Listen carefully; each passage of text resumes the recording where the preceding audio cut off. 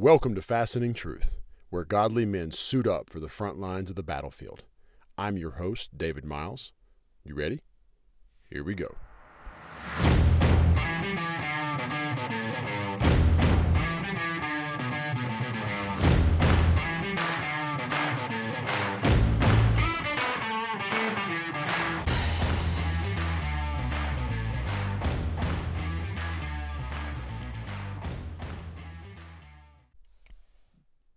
Here we are again, guys. Welcome back, and it's time to fasten some truth. Now, last week, we broke from our normal content to take a somber and sobering look at what is going on in current events. We discussed that in depth, and the reason is because it clearly represents the reality of evil in our world, and it reinforces the idea that we need to be ready to resist the evil one because he is most certainly extremely active. That being said, this week we are back at it following our discussion on the armor of God. Now, technically, we did finish all the pieces of the armor in a couple of episodes ago. But you may remember that at the beginning of Fascinating Truth, towards the beginning of the podcast, I did mention as we look for truth that it is important for us to look at the context and overall perspective of any passage of Scripture if we're going to have a critical and a full understanding of what the author is actually saying and what the Scripture is actually teaching us. So, when we began this discussion on the armor, we actually began by talking about the scope and focus of the entire book of Ephesians as we started, just so that we understood where Paul has been as he begins this discussion, because they're not separate. It was all one letter, okay? So if we're going to be faithful to that style, there's a word for that. It's called hermeneutics. It's the way that you pull things out of Scripture, or exegesis, where we pull things out. Just throw a couple of those big words out there. But the bottom line is that we let Scripture dictate our understanding of God and of the world around us and of theological concepts. We do not allow our own personal conceptions to be brought into to interpret the Bible for it when it is very clearly telling us what it says.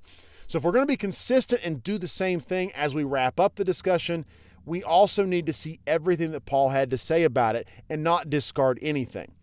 And as it turns out, as soon as we finished the classic pieces of the armor, even to and including the sword of the Spirit, which we said is not technically armor, but is definitely part of it, immediately, the very next verse, Paul mentions another powerful weapon at our disposal that we have access to.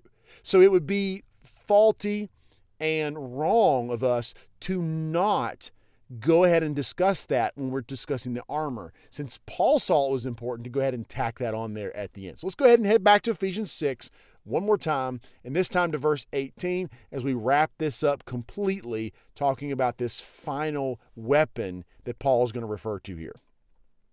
So in Ephesians 6:18 it says, "With all prayer and petition, pray at all times in the Spirit. And with this in view, be on alert with all perseverance and petition for all the saints." All right, so what are we talking about? We are talking about prayer.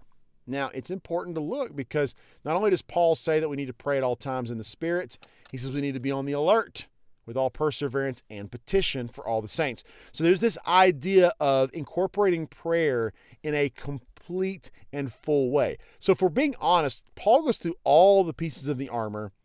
He discusses them one by one, and they each represent these core concepts, these core tenets of the faith, these biblical Christian principles that just being a Christian requires you to adhere to. Now, especially in our case, we see that as armor, if we are going to stand up and be men of God, we have to be dressed in all of this to do battle.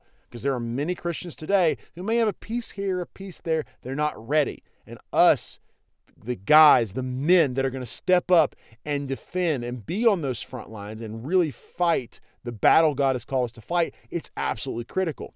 But look at the wording that Paul uses here. He actually is telling us that we need to pray at all times, and we need to be on alert with perseverance and petition. So there's this idea of being in prayer, communing in the Spirit, and this idea of being alert All of this wrapped into the idea of prayer, and it sounds like something that is even bigger, even more than just the pieces of the armor. This is something that has to pervade every aspect of who you are. So what we're referring to, as we said, the final piece, the final part is what we'll call it, not a piece, but a part in this discussion, is prayer. And we need to take it seriously, not just for the wording, but Paul saw it fitting to include this at the end. He's been talking about faith, salvation, gospel, righteousness, truth, all these things, even the word of God itself. Then he throws prayer in there and gives it this emphatic representation. It is a big deal, and we should see that from the way he presents it to us.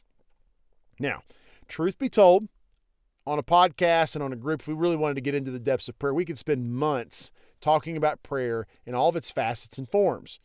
Again, we are focused on a very specific thing right now. We're focused on prayer in a more general sense, and we're going to be talking about what that is. So today, in an effort to focus us, because like I said, there's so much you could talk about, we're going to stop, take a step back, and answer a couple of basic questions that you may or may not have ever stopped to really ask yourself concerning prayer. Now, I grew up in church, so prayer was something that I heard my whole life, and it was a very church thing. It wasn't something I found anywhere else. You wouldn't find it happening in the Kmart. We didn't have Walmart back then. You wouldn't find it happening in Kmart. You wouldn't find it happening down in Kroger. You wouldn't have it in all these places. You didn't find it there. That was a very church thing. So as I grew up, I learned how to do it. It was something that I had heard so much. And when I began to do it, I knew I had to learn all the motions, and I needed to sound just like I was supposed to. Because the last thing you wanted to do is to say, well, I'm a Christian, and you didn't know how to pray. You didn't know how to sound right. You had to do it the right way, start it the right way, end it the right way, use the right words, sound exactly like you're supposed to. I mean, that was what it was to pray. It was a special thing we did at church. Now, that was as a kid. Obviously, later as an adult, I learned that prayer wasn't exactly what I thought it was.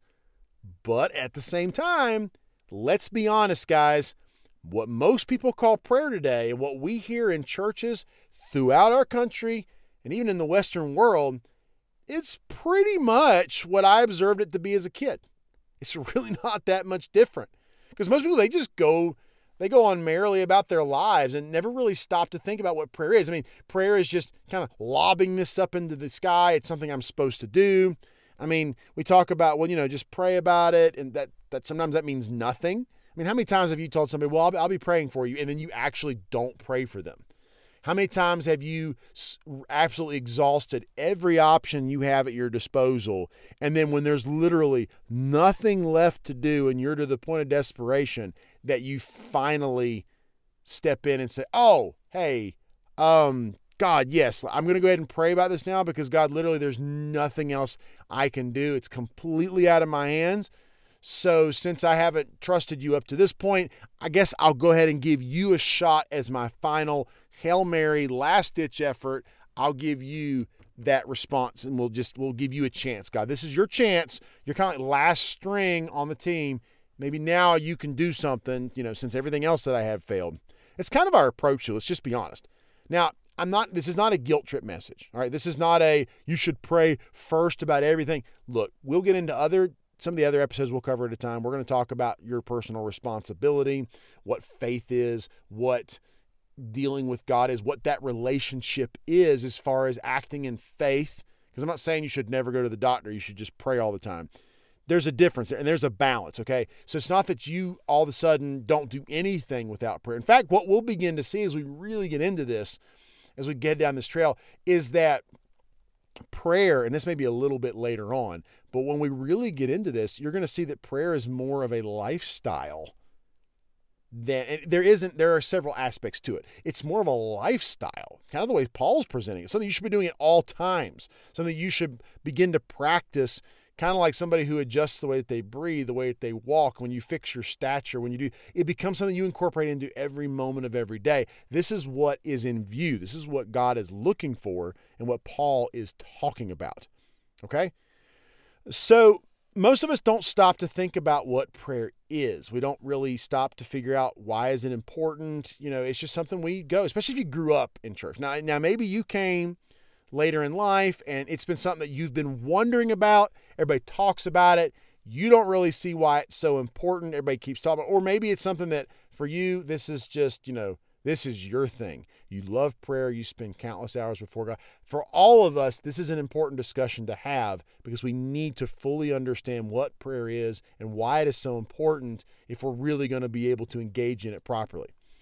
So for me, I grew up, again, it was something you did. You knew how to pray. You knew what to do. You were talking to God, this kind of stuff. But as I went through life, as I became a young adult and I was off in college, I remember somebody posed the question to someone. It wasn't actually even me, thank goodness, at the time. He posed it to someone else. And they really said, well, why would anyone waste their time praying? Now, this shocked me because as a good Christian boy, I'd been sheltered from a lot of interaction with, the heathen and the pagans. So I didn't have a lot of confrontation with people who didn't see the same way I did. It was really not something on my radar. I didn't even plan on that happening. When it did, of course, my first instinct, the proper Christian in me, just bucked at the idea that someone would even question prayer. Like, oh my goodness, who are you to question prayer? But as the person was asked this question, and it ended up being more of a rhetorical question. I didn't get to hear a response. I began to think about, well, how would I respond? Because obviously he's dead wrong. Prayer is super important. But then I realized the more I thought about it, that I didn't really have a good answer. And the answer that I would have given was really lame. I mean, it was lousy to the point of sounding like an idiot. If I had actually had to explain why it was important, I didn't even know. I realized that I did not really understand prayer. I didn't get it. It was not something that for somebody who didn't already believe in it, it would even make sense that, well, it's talking to God. Okay. Why would you do that? What does that do? I don't even believe in God. Okay. So I realized there was no rational answer that I had. So what I'm going to do now actually is I'm going to pose that question to you. All right. I know I don't normally ask you to do a whole, we talk about putting this stuff into practice, but I'm turning it and I'm going to ask you, why is prayer important? Why is it important? I'm going to give you just a second to think about that as we progress here. Be thinking about that. Why is prayer important? If someone asked you that, what would your answer be? Okay? Take a second, try to come up with a response. Now remember, when you're thinking about this, think about an answer that you would give a skeptic, someone who doesn't even believe in prayer, but somebody who would at least be able to respect you and your opinion because you have a rational, logical response as to why it's important. Because remember, you're not going, anytime you have interaction with these kind of people, you're atheists, you're people who don't believe in all these things. Anytime this happens, you are not there to try to convert someone most of the time. Okay, now God can use that. We see that with Paul. We've heard stories of people. When the power of God comes on you and he works through you, yes, there can be a miraculous things. But usually this kind of confrontation, you're planting a seed. You're not there to see a conversion, and you're probably not even going to convince them you're right. But if you have the right response, they will remember what you said. So this is part of that outreach, part of the gospel. This is why that's important to be prepared. But give me an answer as to something that somebody would at least find logical and rational. As Peter tells us, be ready to give a reason for the hope that's in you. Why do you pray? Why is this important? And so now you've had a few minutes to think. My question to you now is, do you have a response? Because if you were like I was, you very well may not. This may actually be the first time that you've stopped to really think about this. Like I said, new Christian, old Christian, this is not something we talk about a whole lot. You go to God in prayer, he saved you, he rescued you, and for some of those that came to God later in life, those prayers had radical consequences, and we're greatly appreciative of God, but we still don't fully understand this prayer thing. We just gave it up, and God helped us out. He stepped in. Like it says, Jesus is there as our interpreter. He's in there helping to intercede for us, for God, to help our prayers. The Holy Spirit is praying in ways that we can't even mutter, that we can't even speak. So God's really here helping us with it. But what is it? All right. So now as we ask that question, I do want to help make it a little bit simpler. There's two parts to why is prayer important, okay? There's two questions. It's the what and the why. We're actually only going to be able to get to the what today due to time constraints, because there's a lot in this that we're going to unpack. We'll talk about the why next week, but there's the what is prayer and why do we pray. Today we'll talk about what is prayer. So when I was a kid, I've kind of alluded to it already, but when I was a kid, I remember being really nervous about praying because, again, you had to say all the right words, you had to sound just right, and I didn't want to do it wrong. It's just, this is prayer. This is a big deal. I don't know why it's a big deal, but I know it's a big deal. And I remember someone, it may have been my parents or a Sunday school teacher, but somebody telling me, David, praying is just talking to God. So just talk to God. Just tell him. Talk to him. Now, this is true. I'm not here to say that prayer is not talking to God. Prayer does involve communicating with the Lord, with God Almighty, but it's bigger. It's a bigger picture than that. There's more to it, and that's what we want to get into today. It's not simply just talking to God. In fact, as you'll see at the end of today's discussion, seeing it simply as talking to God can actually be the thing that gets in your way and prevents prayer from being what it needs to be for you, because that's so rudimentary. That is a very elementary and very superficial, childish understanding of what prayer is. Now, to help you get an idea of what I'm beginning to get at here, we're going to go to a biblical picture because that can be worth a lot in our discussion to understand what we're talking about here. So you can turn if you want. This is in Esther, chapter 4, verse 11. You'll see why I'm using this particular reference out of Esther, which, by the way, guys, Esther's not a girl-only book. It's in the Bible. There is a lot in there. We can learn a lot from Esther. We can also learn a ton from Mordecai. So I'd recommend you study the entire book. That's just my little, a little ad announcement for the book of Esther. Lots of value there. Don't let it be sold short to you. Okay. All right. So Esther 4:11 says Esther responding to Mordecai, and this is what she's making a statement, and you'll see what I'm getting at here. All the king's officials and the people of the royal provinces know that for any man or any woman who approaches the king in the inner court without being summoned, the king has but one law, that they be put to death unless the king extends the gold scepter to them and spares their lives. All right, so let's sum that up. If you go to the king in the inner courts, that's where he's seated. That's where you would go to have a conversation with the king. If you go there without being summoned, you die. Only in the event that he decides to forgive you of that horrific violation of his sovereignty and of his presence would he extend it to you. And we see in Esther's story that he does extend it because God gives her favor with the king, tremendous favor. But she's making a very clear statement. No one just comes before the king. No one just busts in where he's at and interrupts anything. You are dead on the spot. It's immediate. And it's actually bigger than that. All right, so that's what we're talking about here, coming into his presence. But I mean, let's think about those older days when we're talking about these kings. Pretty much everything that was required around the king, for the king, in his presence, if you worked for him, if you were one of his people, anything you didn't do right concerning the king was punishable by death. Everything with the king was such a big deal that you would die if you did it wrong. I mean, wrong robes, wrong demeanor, wrong type of bow. You didn't bring the right present. You served the wrong, you used the wrong cup for his wine. You didn't bow in the street. All these little things you didn't do right. Maybe you were supposed to celebrate on a certain day and you didn't do it. All of them punishable by death because it's the king that we're talking about. All right. Now you may think, oh, well, that's a pretty big, it is a big deal. And we don't live in a world like that anymore for many reasons, thankfully, but we kind of have lost the sense of what this is. I mean, let me give you another example from Esther. We won't go to the passage, but to give you an example of what we're talking about with the king's presence, Esther, along with every other virgin that they collected to show to present to the king for him to decide on who he wanted to be a wife. Every virgin that was collected, every virgin they went out and got, they had to spend 12 months going through the prescribed beautification process. 6 months of oil of myrrh, and then the 6 months of perfumes.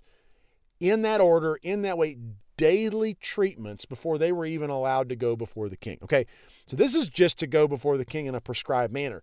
And again, you violate this, dead.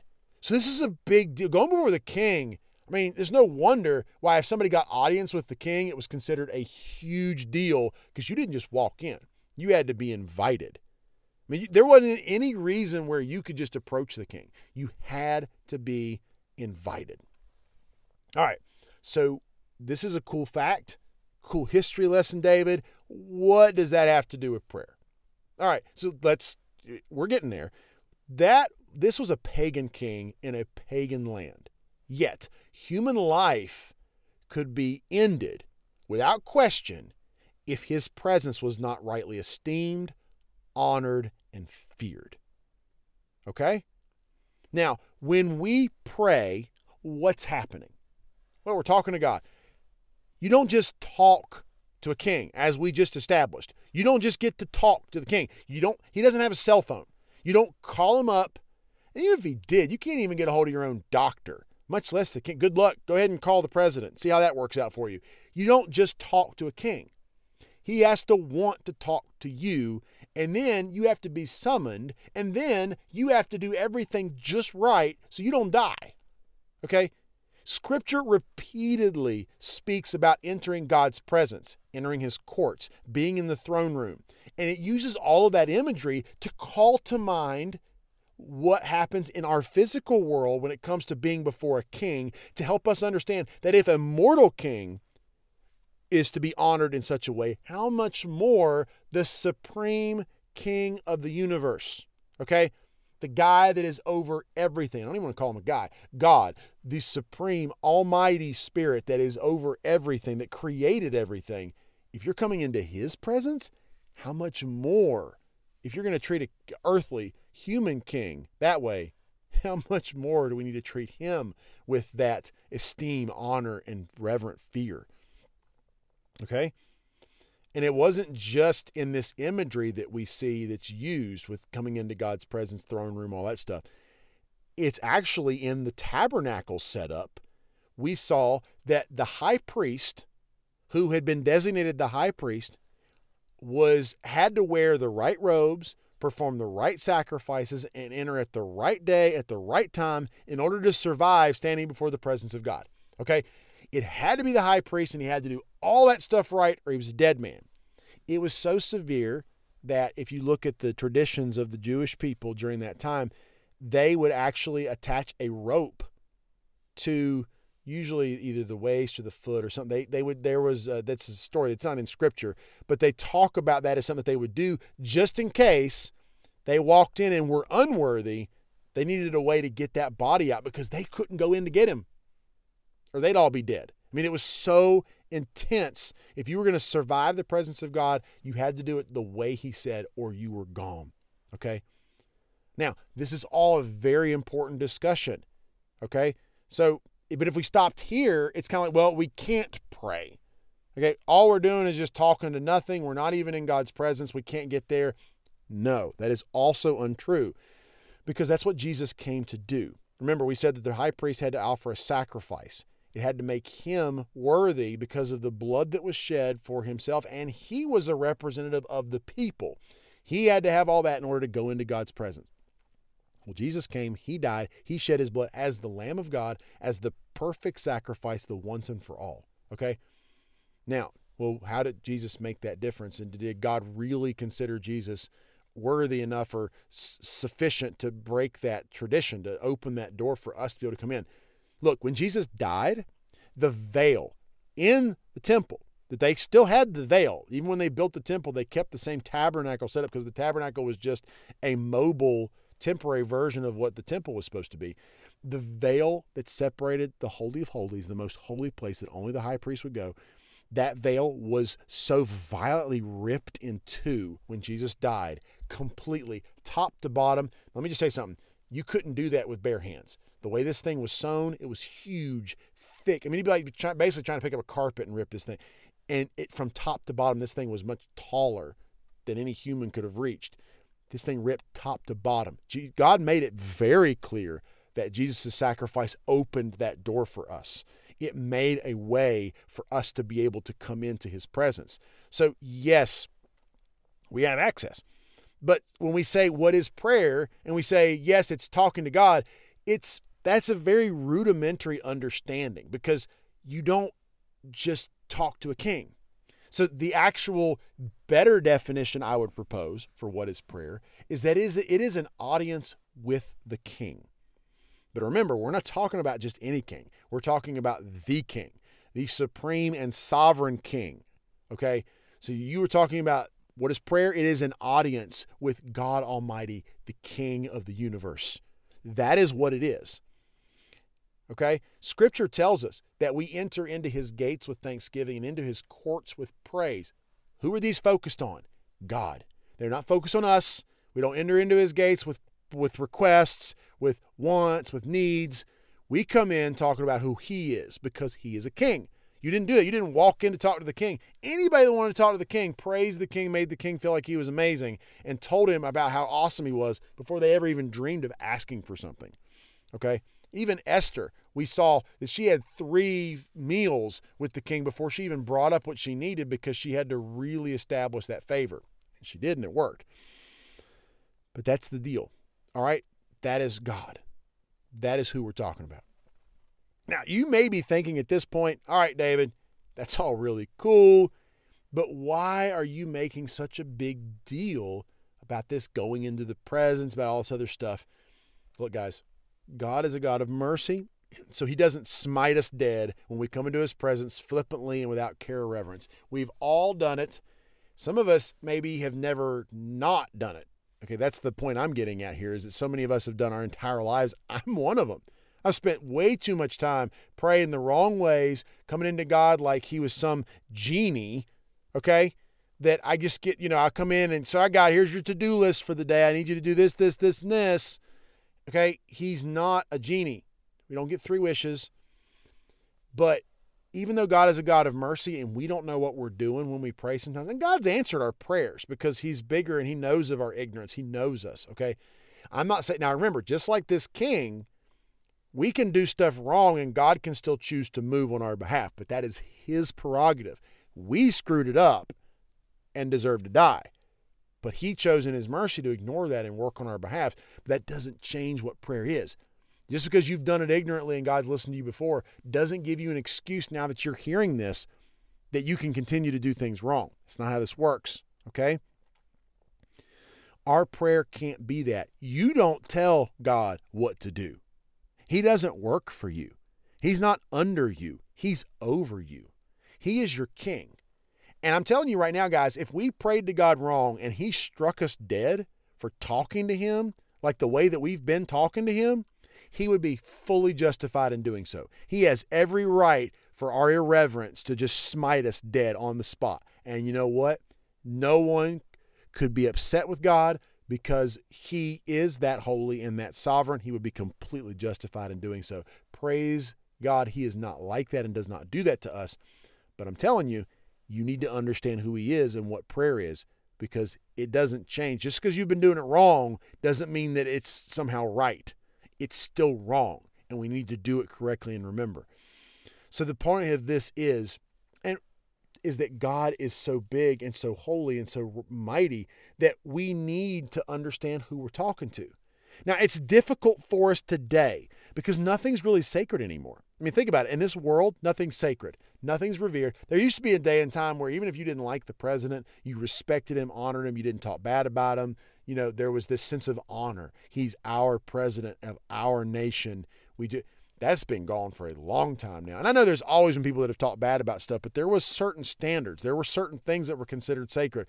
There were certain things you wouldn't touch. Okay, there was a period in time where abortion would have been unheard of, something you would never even dream of.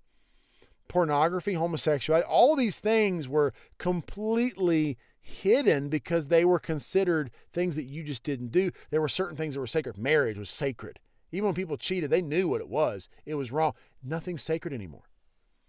People violated stuff, but it wasn't, but at least it was considered sacred. They knew what they were doing. They were being sacrilegious. They knew what they were doing. But no, now we have nothing sacred anymore. We feel we have the right to say whatever we want without consequences. Okay? Now, I know in the United States, we have the First Amendment that gives us the right to speak our mind and to say whatever we want. But remember, God is not president. He didn't compare us to a democracy. His is a kingdom and he is king. Those rules apply. So what am I saying, guys? I'm saying that whenever you go to pray, stop and think about who you are talking to. Because what is prayer? It is an audience with the King of Kings. It is the audience with God himself. And when you do this, I promise you 3 things will happen. When you begin to pray this way, 3 things are going to happen for you. Number 1, you're going to realize what an honor and undeserved privilege it is to even be able to pray. Okay? Number 2, you won't keep praying the gimme or heartless, mindless prayers that you've probably thrown up in the past. Like I said, I've done those too, not pointing fingers here. We all have done it and we all will do it if we're not careful. And number 3, you'll begin to value that time and will actually experience his presence because you're going to, all of a sudden, it's going to be important to you. When you stop and pray, it's worth shutting everything else off. It's worth putting everything else down because you're in the presence of the King. You would not dream of treating him so lightly, so flippantly. You know that even you standing there is not good enough and you should die just to come into his presence because you're not worthy, but you've been given access. He invited you, so you take it, but you take it seriously when you step into his presence.